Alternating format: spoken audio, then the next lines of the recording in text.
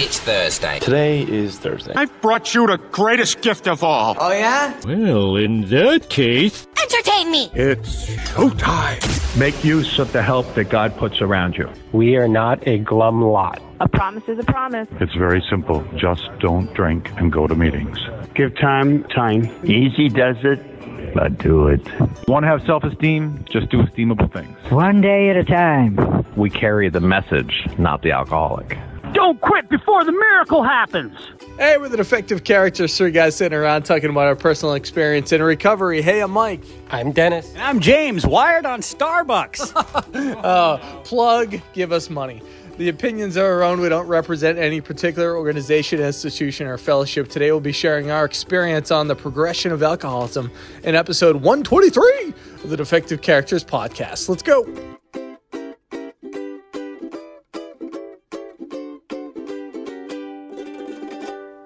It's like a progressive jackpot, but you don't get money at the end. And speaking about jacks, if you count all the money you don't spend on alcohol, you get money at the end.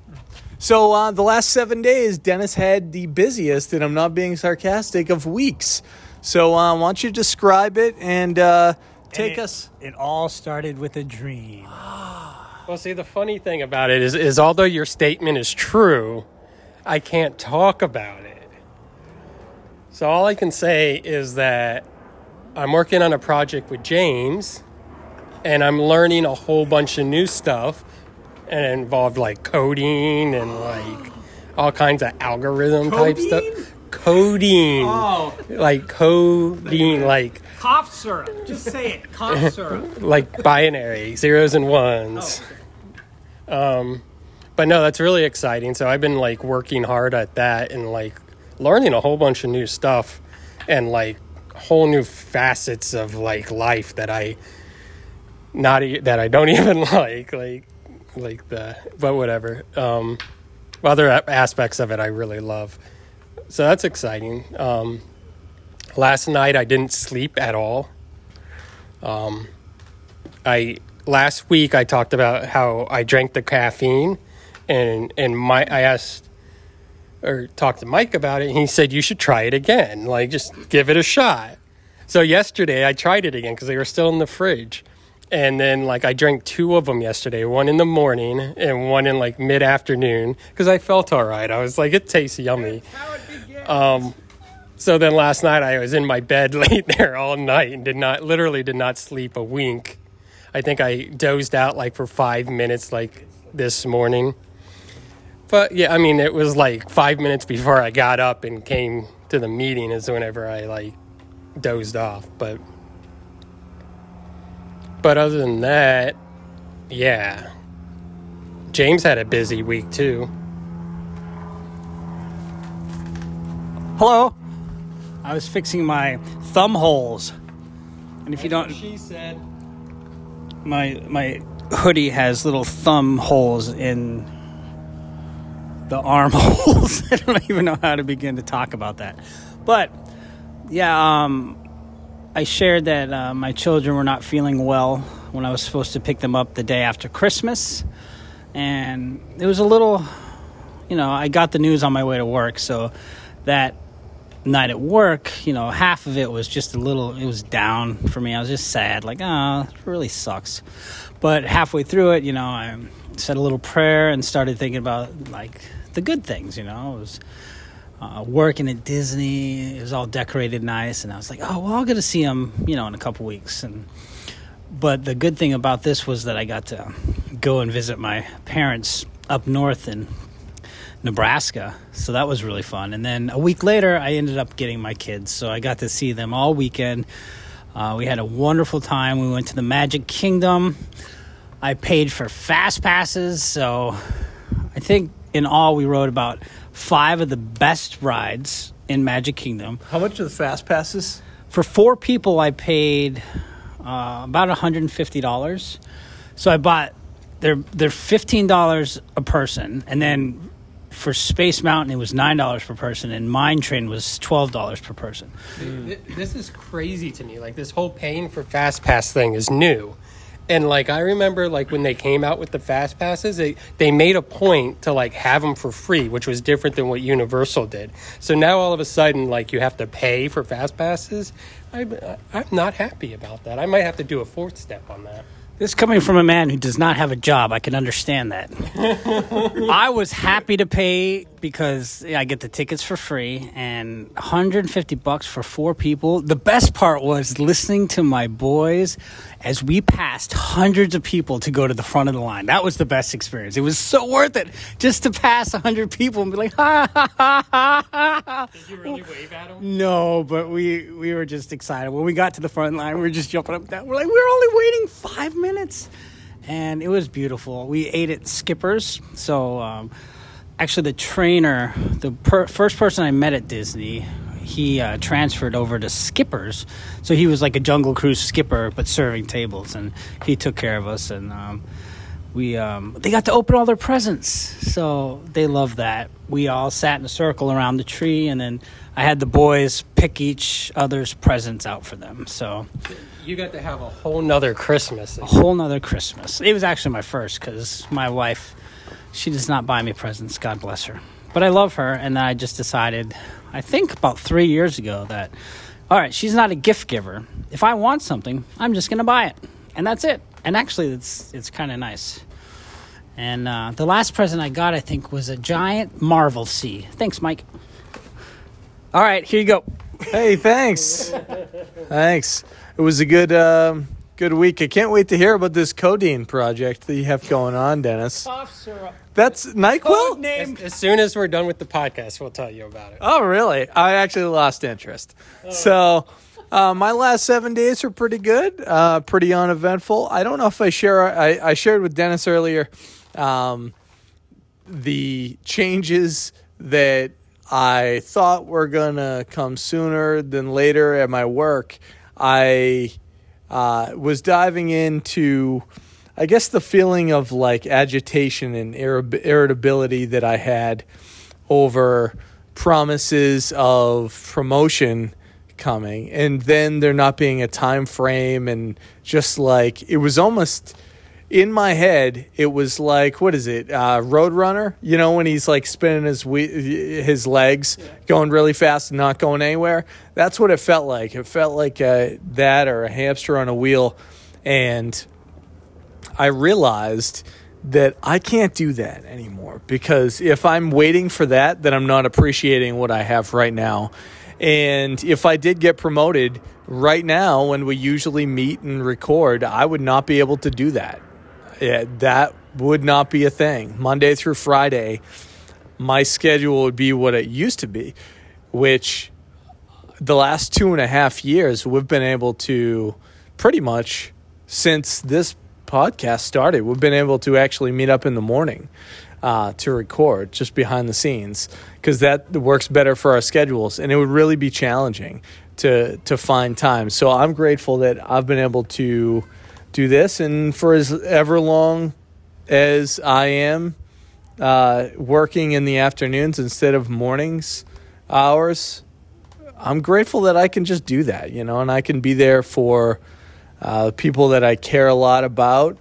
Surprisingly enough, Dennis is actually included in there. Obviously, you know, James is, but I think that's a great thing. So that's something this past week that I've made sure that I'm happier where I am today, not where I want to be tomorrow, because I'm not in control of that. So that was good. I've got next weekend off, so hopefully they can look ahead and see a movie that's probably terrible that's out in the theaters, because I like going to movies. And I saw Ghostbusters with the boys. Was that good? Yeah, I think we liked it. I don't think they've seen the original, but they still liked it. Did you tell them that you saw Spider-Man? Yeah, they had seen it too. Okay, good. So pressure's off. You didn't have to lie to them. So that's good. I mean, it's always a really tough thing, right? It's tough to like not lie to people. Something I just thought that I'm looking forward to. I'm sure it's going to be like a mess. And in my head, I want it to be all like, fuzzy, warm and fuzzy. I got tickets to our Orlando Magic game against the Boston Celtics in February for my girlfriend's son's, what is he turning? He's turning 8 years old, and he's more of like a sports fan than his older brother, and Olivia she'll just like whatever. So we're going to go there, and I looked, and if you're 3 or younger, you don't have to pay for a seat. So I didn't have to pay for a seat for my daughter. That's pretty cool. So, and at the Orlando Magic, no offense to the team, but they're so terrible, nobody goes. So I don't have to worry about her sitting on my lap the entire time because there's going to be thousands of empty seats. So we could just sit wherever. They don't go for Shaquille? No, but fun fact. So the Orlando Magic, they are so desperate to get people in there that this guy is like, hey, my name is Bill. I work for the Magic. Do you want to buy any more tickets? Can we get any packages your way? We can give them to you for the pennies on the dollar. And like, it was just, and I don't care to see the Orlando Magic even once. This is just like a birthday thing that I got tickets for 4 people. It was like $80 for pretty decent seats. So I look at that as insane. Yeah. That's cheaper than going on rides earlier at Disney World. I know. Who in the heck would do that? You have to be crazy or named James. So that's the last week. And yeah, I think we can jump into progression of alcoholism, which was a topic that I pitched to the group based on something that I read online, the different stages that I don't think this is in the big book. I know James read through it, but it made sense to me. I just wanted to, if you can bear with me for like maybe 2 minutes so I can describe what I found. The pre-alcoholic stage, that's the first stage. It's very similar to casual or social drinking. However, slowly but surely the drinker begins turning to alcohol to reduce stress. The next stage, the early stage of alcoholism, stage where you begin to lie to yourself, to loved ones about drinking habits, even if you don't feel completely unable to resist alcohol, temptation is regularly there. The middle stage, which is really when I know I was off and running, the phase of alcoholism that becomes more noticeable. You may start missing social occasions or withdrawing yourself from situations that don't include drinking, or even maybe missing work. And the end stage of alcoholism, the stage most people associate with alcoholism, where drinking is dependence. Some abusers will even drink every day throughout the day and struggle to function without alcohol. As Dennis says, that's the real fun one. That's the one that the stories come from, the drunk log that comes through. I know, just as far as me and how I started, I didn't want to break rules when I was a teenager. My parents got divorced when I was 12, and on the weekends, I was spending that time with my father. And I really didn't want to disappoint him. So I didn't go to parties on the weekend. It wasn't until really I was 20 years old. And when I hit 21, that I'm like, I'm not breaking any rules, so I can drink the way I want to, which was as much as I could possibly get into my body. So I pretty much went from very quickly when I was 20, the pre-stage and early stage into the end stage more than anything else.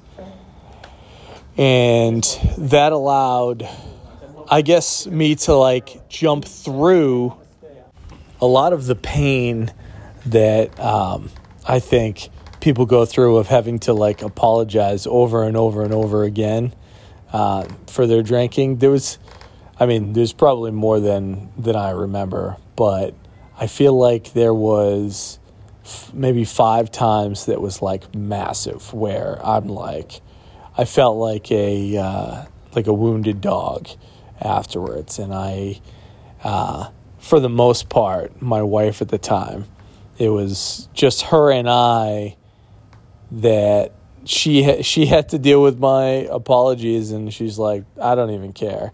Like the last couple times, she's like, it doesn't even matter to me. Like, I know this means nothing. But I felt like because those conversations happened, my head didn't go to, oh, maybe I should try to get this under control. It went to, well, then I'm going to have to find a way where I can lie, and then she won't know that I'm drunk in situations. And I could control it pretty good because I would just make sure that I knew exactly how many drinks I could have. But the thing that sucked was if it was, say, 6 tall boys within a certain amount of time, the problem was then 6 wasn't enough. So I'm like, damn, like I'm not feeling that way. So then I would add in another one. It's like, oh, that's too much. So it would be like I was a scientist where I'm like, maybe then I'll just get a different type of alcohol and I'll do this and like mixing it up. Man, it was always like in my head trying to figure out how I could get the perfect amount. And I wasn't able to. The last year, I think there was only 1 or 2 days where I felt like I had it. But it very quickly went through. And like lying, like how many hard alcohol bottles did I put water in the Stoli vodka and then put it in the freezer? And there was an embarrassing moment where I forgot that I did that, as Blueberry Stoli was my ex-wife's favorite alcohol. And she brought a bottle. She would barely ever drink, but she brought the bottle, and we would never really keep it in the freezer. It would just be in the pantry. But her grandmother passed away, and somebody put the bottle in the freezer of the hotel room in the town that the funeral was. And she pulls it out, and it's frozen. She's like, what happened here? You know, of course she knew it was me. And I'm like, oh, man. It's like I tried blaming the Stoli company. It must be watering down their alcohol. And I thought I was pretty convincing, but I don't know. Did she believe it? No, she didn't believe anything that I said, like ever, towards the end. But it was a tough thing.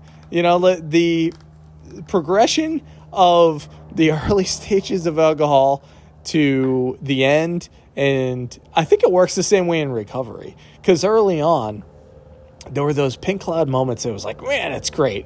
And still, some days, I still have those pink cloud moments because I'm doing everything. You know, I will say they never come, those great, great days never come if I don't go to a meeting.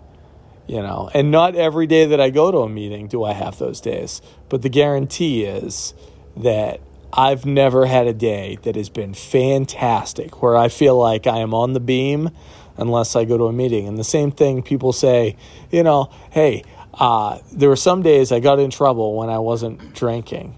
But always, no, there's some days I didn't get in trouble and I drank. But always when I got into trouble, it was the day that I was drinking. It's like, it kind of works the same way because it's what you fuel.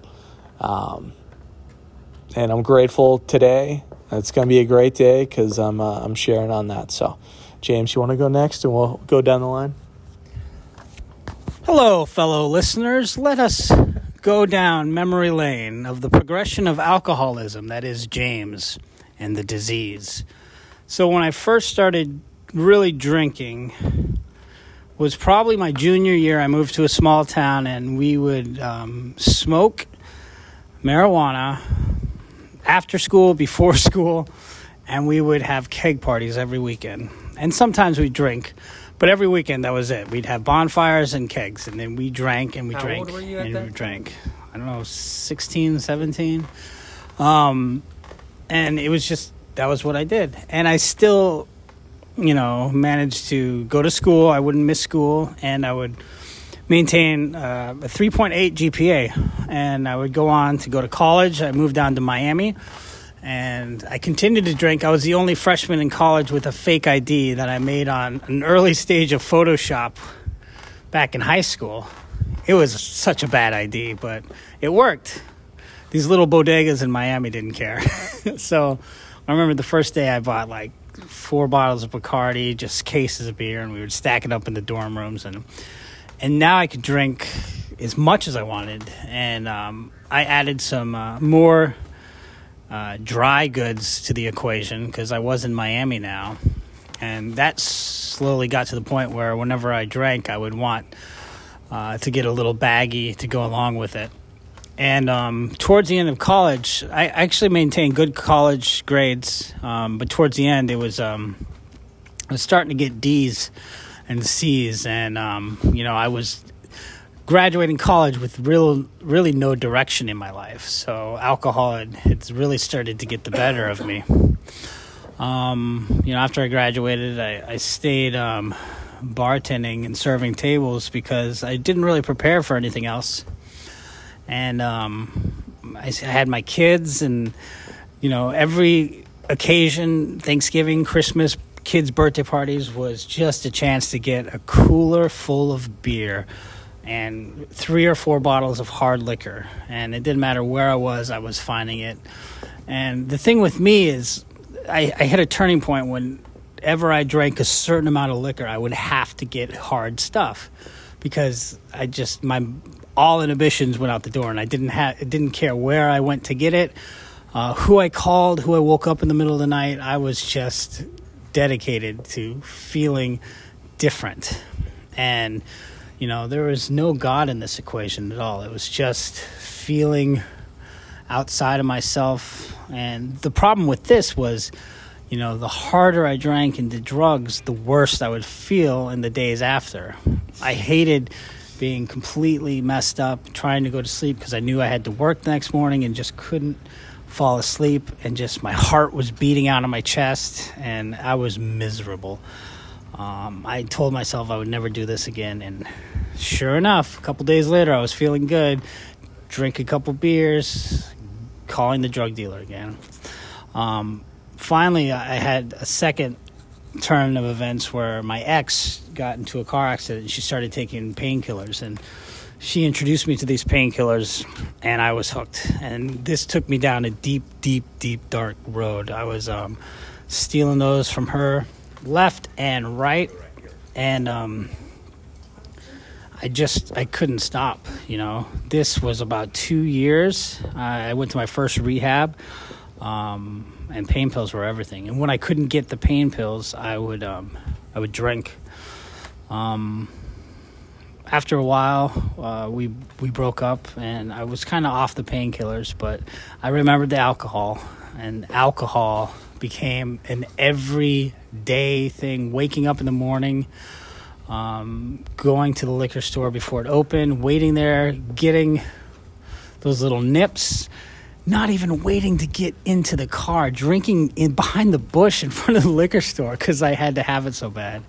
And I laugh about it now because it was just sick and insidious.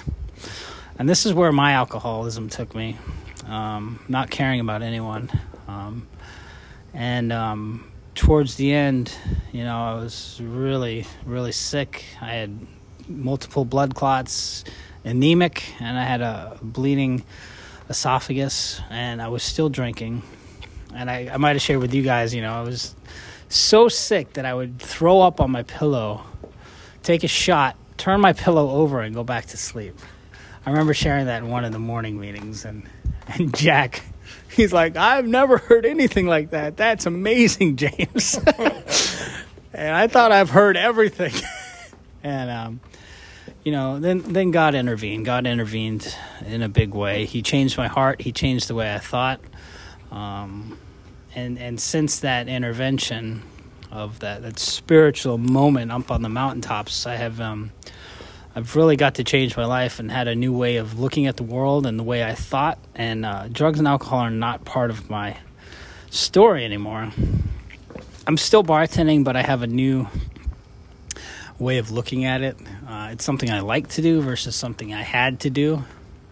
And I'm doing art projects now, which is fun. And, now I can help other people by going to meetings, showing up, sponsoring people. And, I replaced drugs and alcohol with God.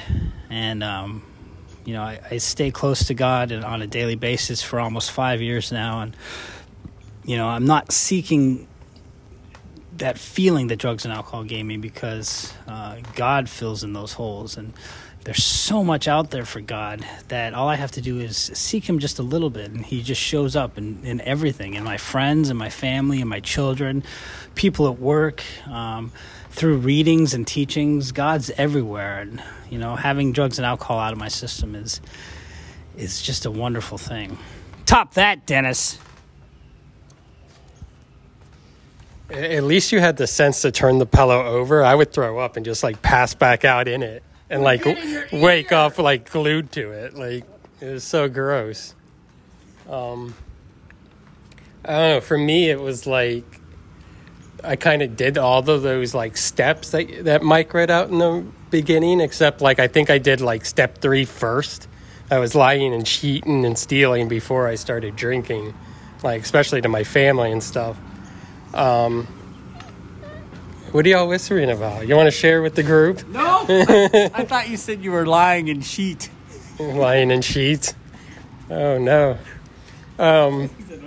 So I was lying and cheating and stealing before I started drinking, but I started drinking when I was 15-ish, and I think I almost full on went at it. If I the first time I got drunk was not good. I threw up everywhere. My parents took me to the hospital because they thought I was ODing on drugs and stuff. That was not a good experience. But I think I didn't drink for a while after that. But then the next time I drank, I think I had a good time.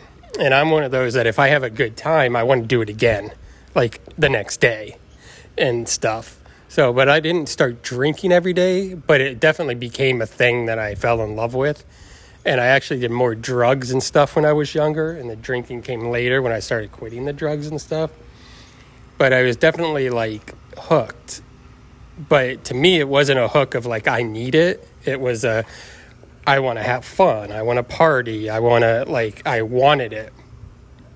But then that phase of was it phase 2 or whatever, when it talks about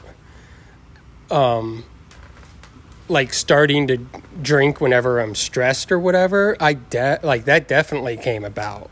And that came about really before me knowing it. It's something that became a habit, that it wasn't until years later, and maybe even when I was sober, that I started realizing it, that anytime that I was stressed, from work or anything like that, or got in a fight with someone, a girlfriend or something like that,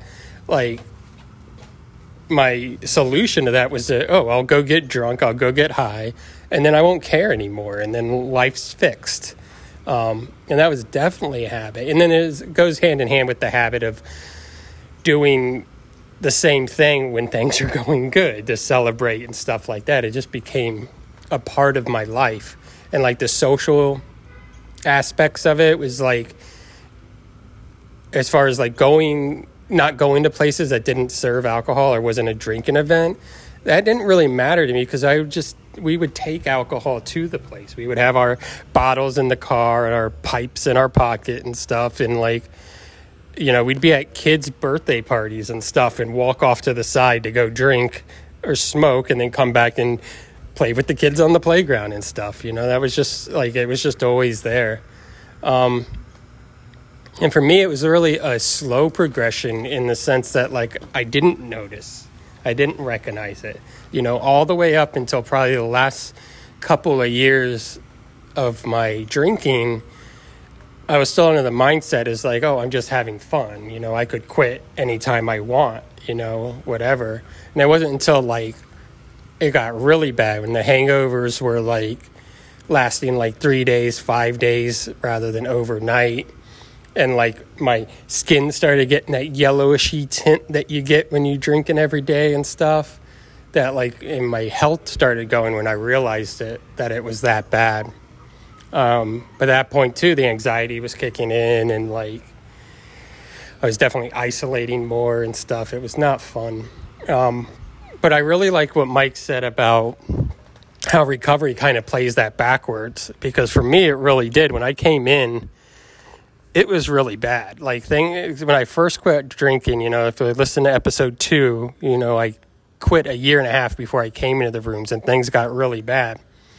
And then slowly, as I worked the steps, got to know people and stuff like that, it slowly got easier, I guess. It wasn't as painful to go through the day and like get out of bed and stuff. But again, it happened where I didn't really notice it. It's like all of a sudden you like pick up a 1-year trip and you're excited about it. You pick up a 2-year trip and that's pretty cool. And next thing you know, you're picking up a 4-year trip and you almost feel normal again, and it's really cool. But yeah, that's what I got. Thanks, Dennis. Thanks, Dennis. Man, this is exactly what I needed. Do you believe people when they say that? When they go, that's just what I needed to hear. Or you think they're just... I've experienced that before at meetings and stuff. I believe it. Yeah. I guess I just said it. I don't know. I believe you, Mike. Yeah. I think it's important to remember the progression. I have a friend that I've been praying for, just for him to, I guess, keep experimenting.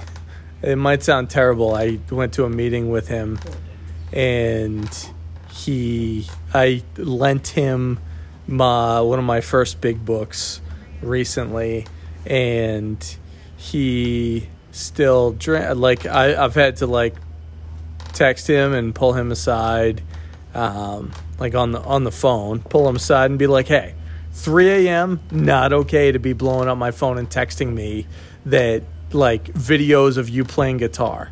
It's time to grow up. And I hate that I had to do that. But at the same time, I'm just like, hey, keep drinking, keep doing your thing. When your world gets tiny enough and you've had enough. Because I know for me, there were people still in my life. I didn't lose everything. But my world got tiny enough that I knew the people that were in my life that weren't drinking and everything else like me, they would have been totally fine if I wasn't in their life anymore. And I think even when I got sober, there's some of those people that are they're still good, because geographically I moved around so many places. They don't know that there's some change in me, But it is, it's really tough to see friends, and I know, Dennis and James probably have those people in their life too, that you can't get somebody else sober. You can't push them into the progression, but I encourage it. The more, I guess, experimenting, go see if it works. If you think drinking and drugging works for you, go for it. And then when it doesn't, there's this solution. So grateful for that. Any last words, Nuggets? I like your Batman watch. Oh, thank you. Yes, it's all black. That was a gift. Nice. Yep, James' wife gave me this. She likes giving gifts, I guess. I don't know. James' wife? No. No, my girlfriend gave it to me. Oh, okay. It's nice. It was just a joke because we were talking about gifts. No, I know. But yeah, I know. Funny enough, the first gift I ever gave my wife when we first started dating was a watch. Was it this watch? It was big like that. Yeah. Oh wow, yeah. It was.